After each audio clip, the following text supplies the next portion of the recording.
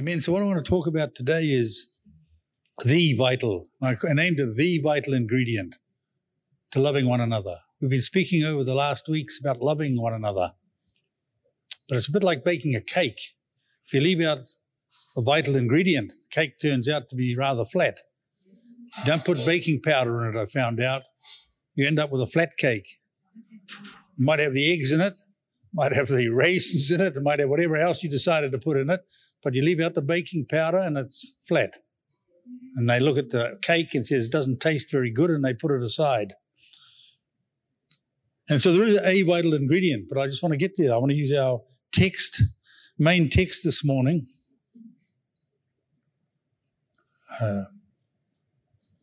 1 John 4, 8 to 10. So I'll just read it through first, and we'll pull it apart a bit. Anyone who does not love does not know God, because God is love.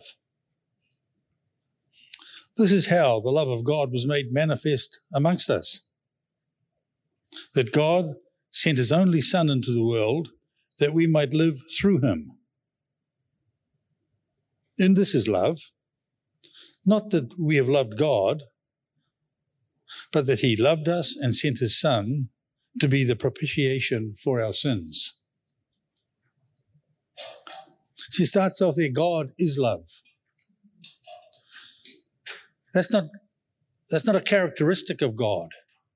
Like I could say, Rupert is tall. That's a characteristic of Rupert, but it's not the substance of Rupert. Somebody's short, but it doesn't really mean anything. Well, it does, they're tall and short, but that's all it means. It's not their characteristic, it's not their essence. But when it says God is love, that's the essence of God, it's the substance of God. He's love. And all love originates from God. That's why it says there, anyone who does not love does not know God. See, you have to know God to love, because the love has to come from God. Because God is love. It originates from God. You see, it's a bit like God is also light. It says that in 1 John 1:5.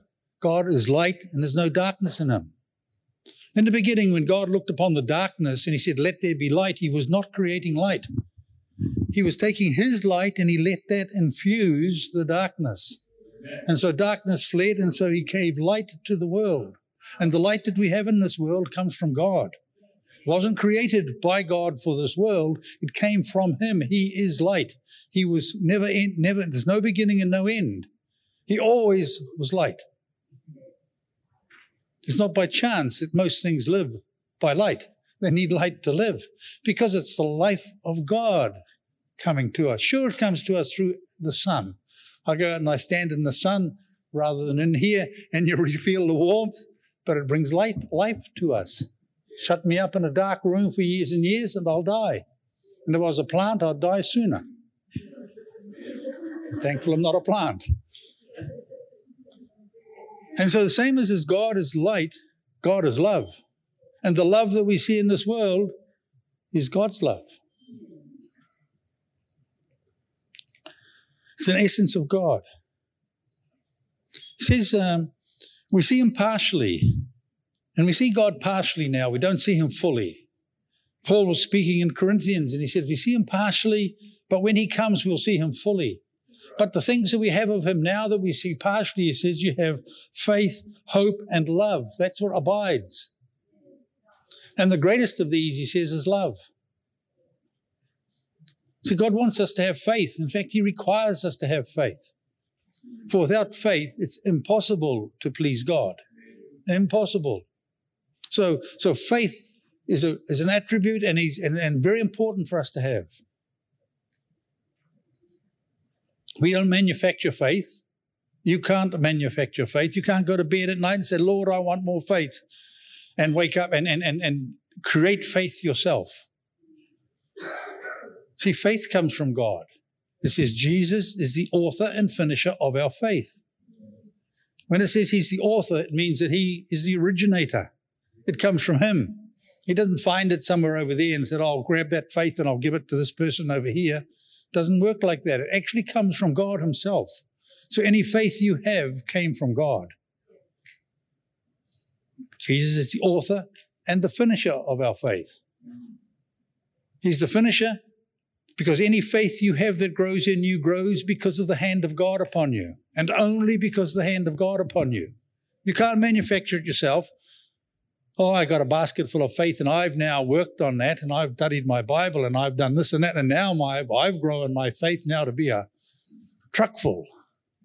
Doesn't work like that. Your faith grows, but it grows because of the hand of God upon you. Because he's the author and finisher of your faith. It's a bit of a side issue there, but it's the truth. He tells us also how our faith grows. He says our faith grows by hearing, not with our ears here, but our ears of our heart. We hear the truths of God. We hear the word of God in our heart, which is the truth of God. And as we hear that truth, our heart gets changed and faith grows within us. Hallelujah. So faith's one. The other one was hope. He said hope abides with us. And Paul encourages us through his writings. He's speaking to the Corinthians. He speaks to the Philippians. He speaks to the others through his writings. And he's saying, continue, stand fast, stand steadfast and firm with the hope of the gospel in you, right until the end. Don't let that hope diminish, but hold strong to the hope of the gospel of Jesus Christ. And so he says, the hope is in the gospel, the hope that Jesus will return, the hope that we know he's already come because it's been testified, but the hope that he returns in his fullness. Yeah. Stand firm and wait for that, and let that hope not diminish.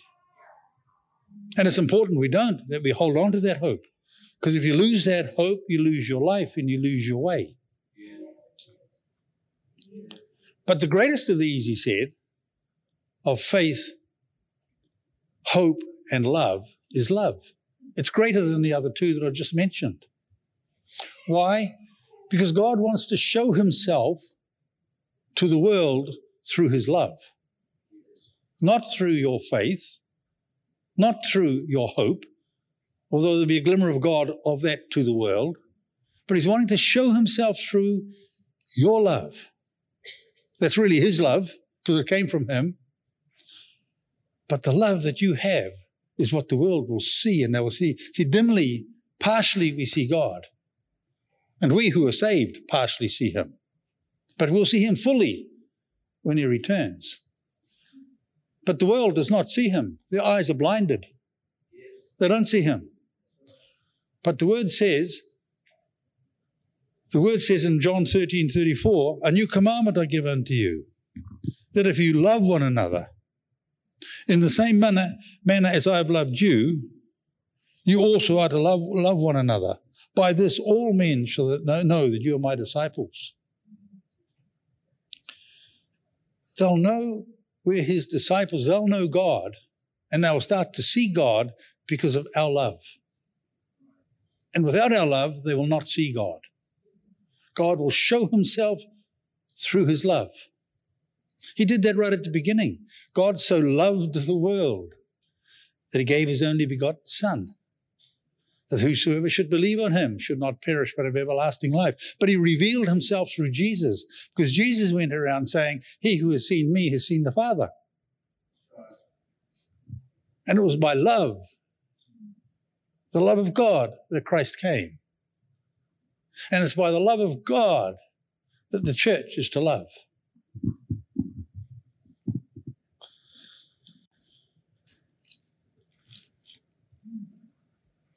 The fruit of the Spirit. The fruit of the Spirit is love, joy, peace, patience, kindness, goodness, faithfulness, gentleness, and self-control. But the first is what? Love. It was written in that order because love has preeminence. So the fruit of the Spirit, sure, is gentleness, but it's not by gentleness that the world will know God. The fruit of the Spirit is kindness, but it's not by kindness that the world will know God. It's not by goodness or faithfulness that the world will know God, but it's by their love one for another that they will know that you are my disciples. By your love, they will be revealed to them. They have something that I don't have. They're touching something I don't know about. And their eyes will be opened. The eyes of their heart will be opened and they will see. And then they too can come unto God and confess and repent and receive. And so that was the God is love. Oh, yeah. And this is how the God of love, how the love of God was made manifest. And to made manifest, say, is to be revealed. And I touched on that already. The love of God was revealed to us, or made reality, or made tangible. That's when something's made manifest. When it becomes tangible to us. Until then, it's out there. It's an idea. It's a theology. It's something. It's a good thought. But then it becomes reality. It becomes tangible. And the love of God became tangible, even though he loved us right back from the beginning. He loved you and knew you and loved you before you were formed in your mother's womb, the Bible tells us. But when you're born, you don't know that. You know, how do we know that he loves us? And it is made manifest by him sending his only Son into the world. The coming of Christ showed and demonstrated and made reality the love of God.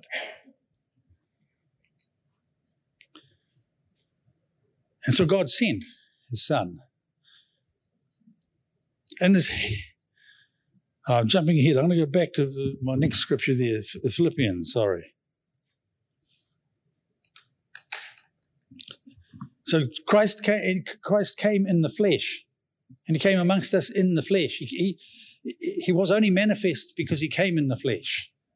If he had stayed as the Son of God as he was before the cross, he wouldn't have been manifest as such. He might have appeared in the form of an angel and stayed in spirit form, but it became manifest and men were able to testify about him because he walked on earth amongst us.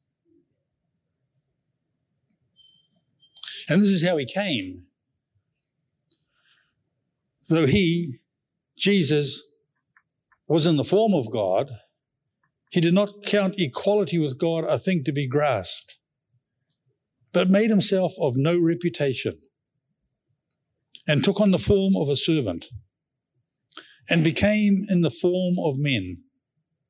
And being found in human form, he humbled himself, and became obedient unto death, even the death of the cross.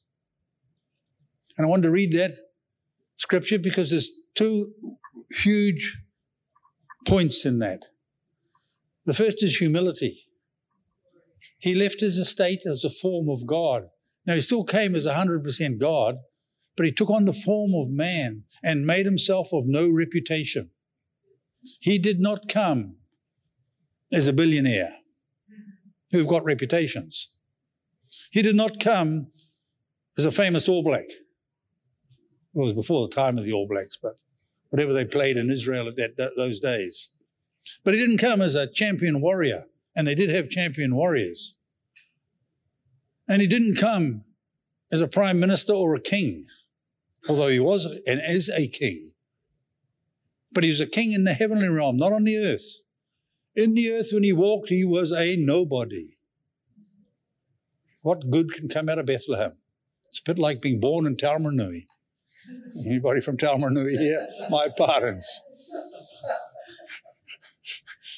But it's the back and beyond. Bethlehem, no good comes out of Bethlehem. No reputation. But you see, with great humility, he served and he came as a servant. You know, we used to sing that song, if you want to be great in God's kingdom, learn to be the servant of all. Good song to sing because it's such a truth. You sing it and you're singing a truth. That to be great in the kingdom of God, you cannot be great unless you become a servant. You must be a servant to be great in God's kingdom. Pride does not cut it. Rulership does not cut it in God's kingdom. Sure, he makes you a king, and sure, he gives you authority, but the heart that he's looking for is one that is humble and one that is serving. And he sent his only son. And that little word sent, we don't understand it. I don't understand it. I think we dimly understand it. You see, it's easy. He didn't send him and says, Jesus, go.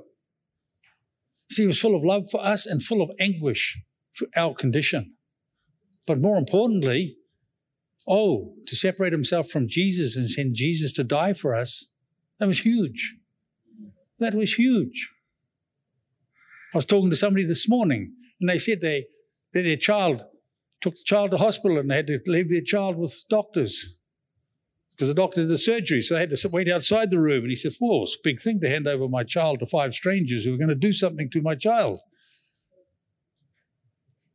And when we're separated from our children, there's probably anybody here who's lost a child would know what it's like. You'd give your arm back for that child.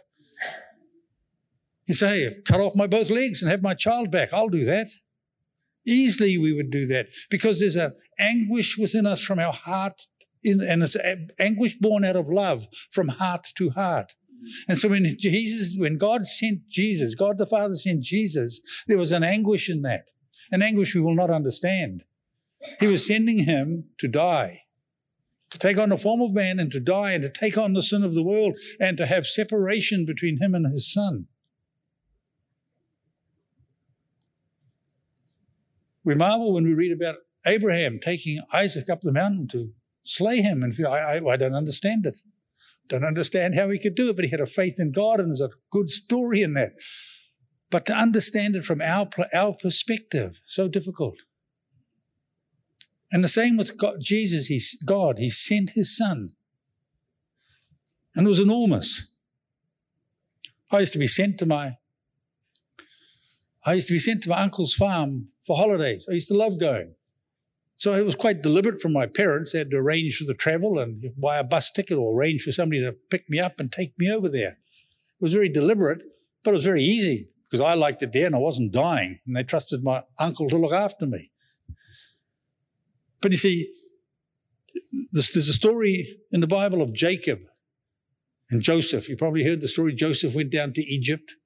Joseph was sold by his brothers and he ended up in Egypt.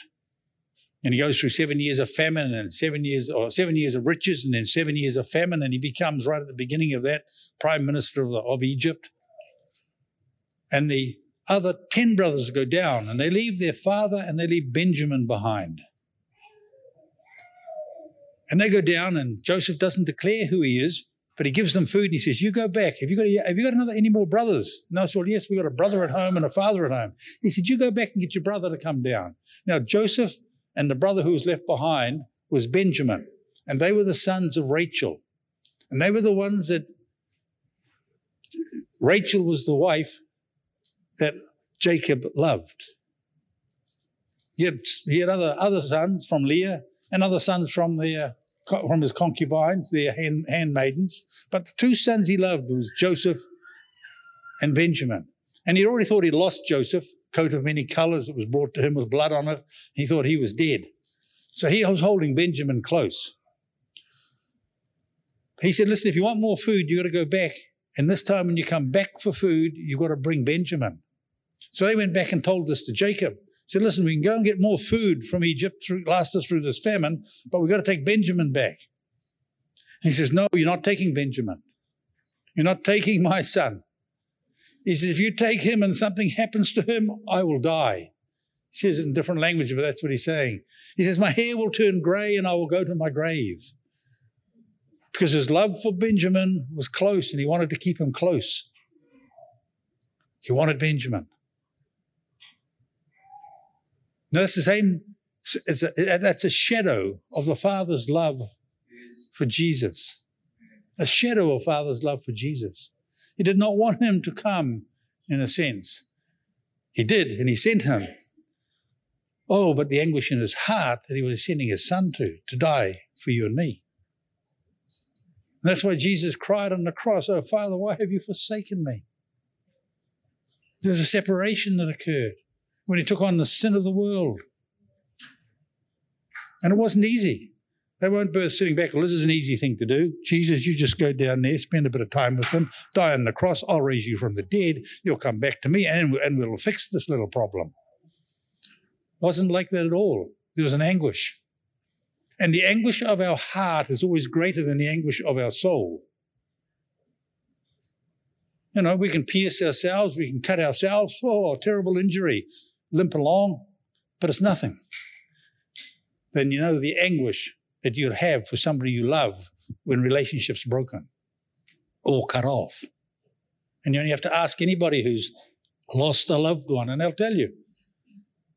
It's greater. The anguish of your heart is always greater, much greater. Jesus in the Garden of Gethsemane, it says he was praying unto God the Father, and Jesus was not concerned about the death, the physical death on the cross.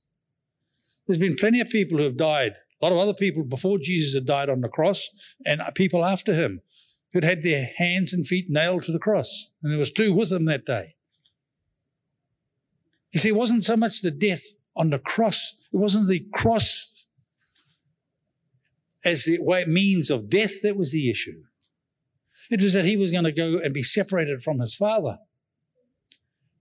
And he was going to have to take on the sin of the world. And so he was going to have to alter his state of being sinless to now wearing the sin of all mankind, of you and me. And he was looking forward to that, and he was praying and talking to his Father about this. And he says, "Oh Lord, let this cup pass from me if possible, but nevertheless thy will.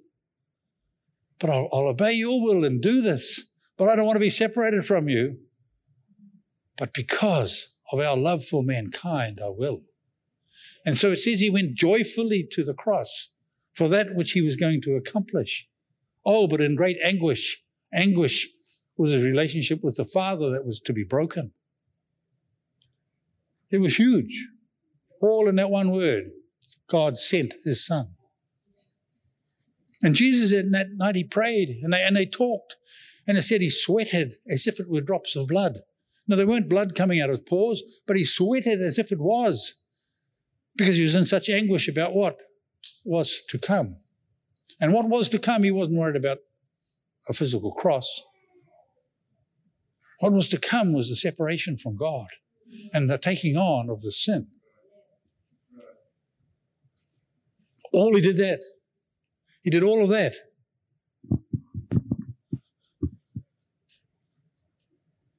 So that we might live through him. So that we might not be dead unto God, but alive unto God. See, we don't live by him, or we don't live because of him, but we live through him, that we might live through him. And that's the whole point of my message this morning, is unless we are living through Christ, unless we are in Christ, he in me and me in him, the whole point of loving one another disappears. Because the only love that you'll receive from me is that which I've received from the Father, because I'm in him. And Christ in me. And he gives me some love that I then give out to others, and they might have life. But without it coming from God, and without me being in God, all you'll receive is the earthly love of Dan Ogle, which cannot save and cannot give you life. It'll be from a dead man to a dead man. Well, in my case, dead man maybe to a live person, but it won't feed you one little bit. It won't help you one little bit. But if I've spent time with Christ, through him, because of him, and only because of him, I can love. And you too can have life. And you can walk away from my presence and say, I felt refreshed. Something in me changed. Physically, you're just the same. But inside, you go, wow, I received something. And you'll know what it is, the love of the Father.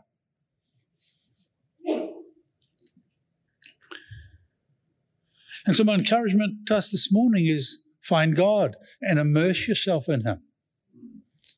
Be intimate with him so that you may live through him. See, Jesus said, behold, I stand at the door and knock. And he's not talking to non-Christians. He's talking to Christians. Behold, I stand at the door and knock. If any man opens his heart and lets me come in, I will come in and abide with him and sup with him. Jesus is not saying, go and love others. And I know it's said as a commandment. First commandment is love the Lord thy God with all thy heart, with all thy soul, with all thy mind. And the second is like all the rest is summed up to love thy neighbor as thyself. But God doesn't give it to us as a command. It's a bit like saying, go have faith. He says, listen, you get faith from me. I'm the author and finisher. Come to me and I'll give you faith. You must have faith. It's impossible to please me without faith, but you get it from me. Go and love others, yes. But where do you get it from? God. You get it by sitting at his feet. You get it by opening your heart and letting him come in and sup with you. See, he's at the door all the time. Behold, listen to this carefully, he says, I stand at the door of your heart and knock every minute of the day. And if you're busy watching the All Blacks and yelling because Brodie Retallick has run over somebody and stomped on their heads, that's fine. But understand, I'm still standing here knocking, wanting to come in and sup with you. And I'm wanting you to turn your heart from your worldly pursuits and to hear me. And as you hear me and immerse yourself with me, I'll fill you with love that you can love others.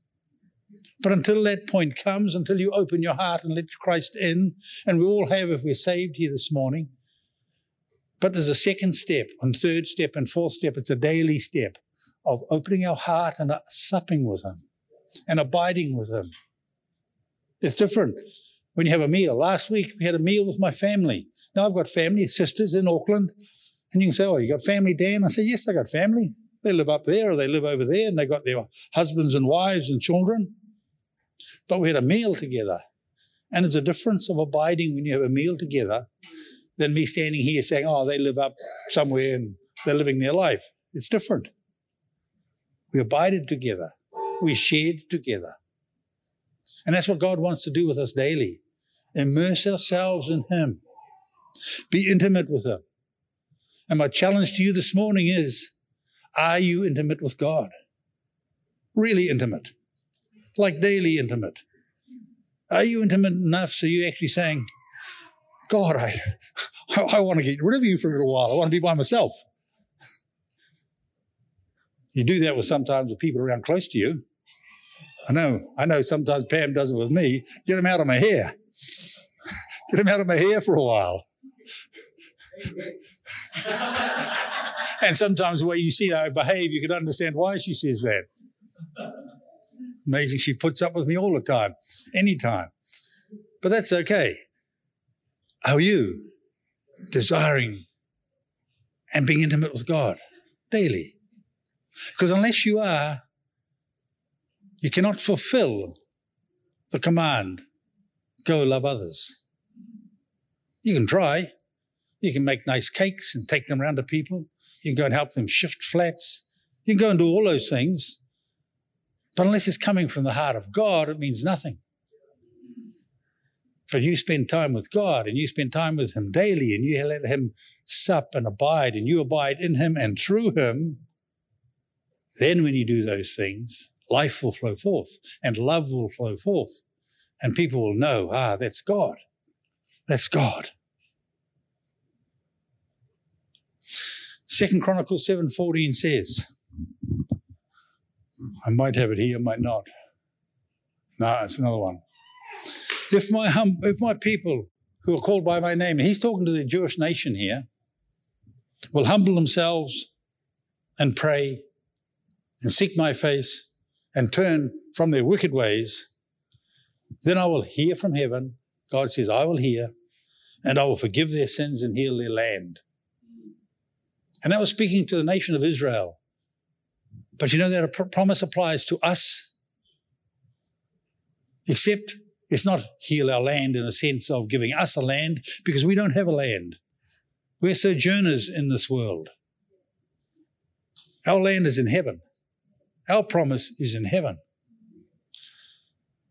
But he says, and I'm reading that for us now, if my people who will humble themselves and pray and seek my face and turn from their wicked ways, you will see the kingdom of God around you and before you and after you, and you will walk as a priest and king in this kingdom, dispensing life to others. And that's what he'll do for us. He's not promising you a plot of land, but he's promising you that you will walk as a son and daughter of the living God, dishing out love. And by that, people will know that you're his disciples.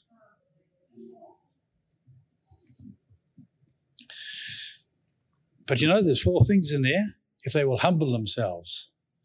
And the thing that each one of us, and I can say that confidently looking at you all, even looking into my own heart, we are, like the Israelites, we can be a stiff-necked people. They were super stiff-necked because they thought they were privileged, because they were the chosen ones of God. But they were so stiff-necked they missed the promise. Don't let us be stiff-necked. I'm a Christian. And we miss the promise. The scripture in Matthew 21, this scripture here was given to me, 30-something years ago, and I've never heard it preached on. But Jesus said unto them, he's talking to the Pharisees here, or the elders actually, he's talking to the elders and the high priests of Israel. And he's quoting Psalm 118, verse 22. And Jesus said unto them, have you never read the scriptures? The stone that the builders rejected has become the cornerstone. This was the Lord's doing and marvelous in our eyes. Now that's written way back in Psalms, but it's referring to Jesus Christ, whom they rejected. Or going to reject. He's in Matthew there, he's alive there, but he's talking about that going to reject them. And he's contending with them. He's showing them that the scripture was pointing to him. And then he goes on in verse 44 says, and the one who falls upon this stone will be broken to pieces. And when the stone falls on anyone, it will crush them. You see, we need to fall upon Jesus Christ and be broken to pieces. I need to be broken of that strong man, Dan Ogle, that is inside me. And I need to be broken before him so that I'm humble. So that I come to an understanding that everything I have is from God. Everything. That I breathe because of God is watching over me. I stand here today because God has chosen to let me live yet another day. And he has an appointed time when it will be cut off, which he knows and I don't. But that I would live tomorrow but by the will of God, and the day after but by the will of God. And if I come to the place of truly falling upon him, and knowing that it is he that sustains me, and he that provides for me, and he that cares for me, and he that looks after me, that my very being and even able to stand here and speak to you is because of him, and him only. When that starts to become a reality in my life, I'll start to be broken. And then God can pour in. Because he can't pour in and won't pour into a stiff-necked people, but he'll pour into a broken heart that will then share love unto others. That's our God. First, give yourself to Jesus. Fall upon him and be humbled. You see, in the last days, it says just a bit after that in Matthew, it says, iniquity will abound and the love of many will grow cold. Love to whom? Of what? It's the love of God in many will grow cold. As iniquity abounds, the love that people have towards God will grow cold. And if their love towards God grows cold, their love to one another will also be cold. So the encouragement to us is to be intimate with God. The encouragement to overcome that and walk through the times of iniquity, which we are certainly in, is to be intimate with God, to immerse yourself in him, to read his word, to pray, to let him speak to you, to open your heart and let him come in and abide with you daily, so that our hearts might grow warm towards him and that hearts and love might flow through us. And that's my message. The key ingredient is to immerse yourself in God. You'll be a flat cake, like the baking powder, without the immersion and intimacy with God. You will be. You'll have the right ingredients. You're going to church regularly, or now and then, every Sunday. You're paying some money to them now and then, and when they ask for it. Yeah, being kind to people now and then. You know, I'm doing my bit. I'm a good upstanding fellow. But unless you're intimate with God, your cake will be flat, non-risen, just worth to be chucked out.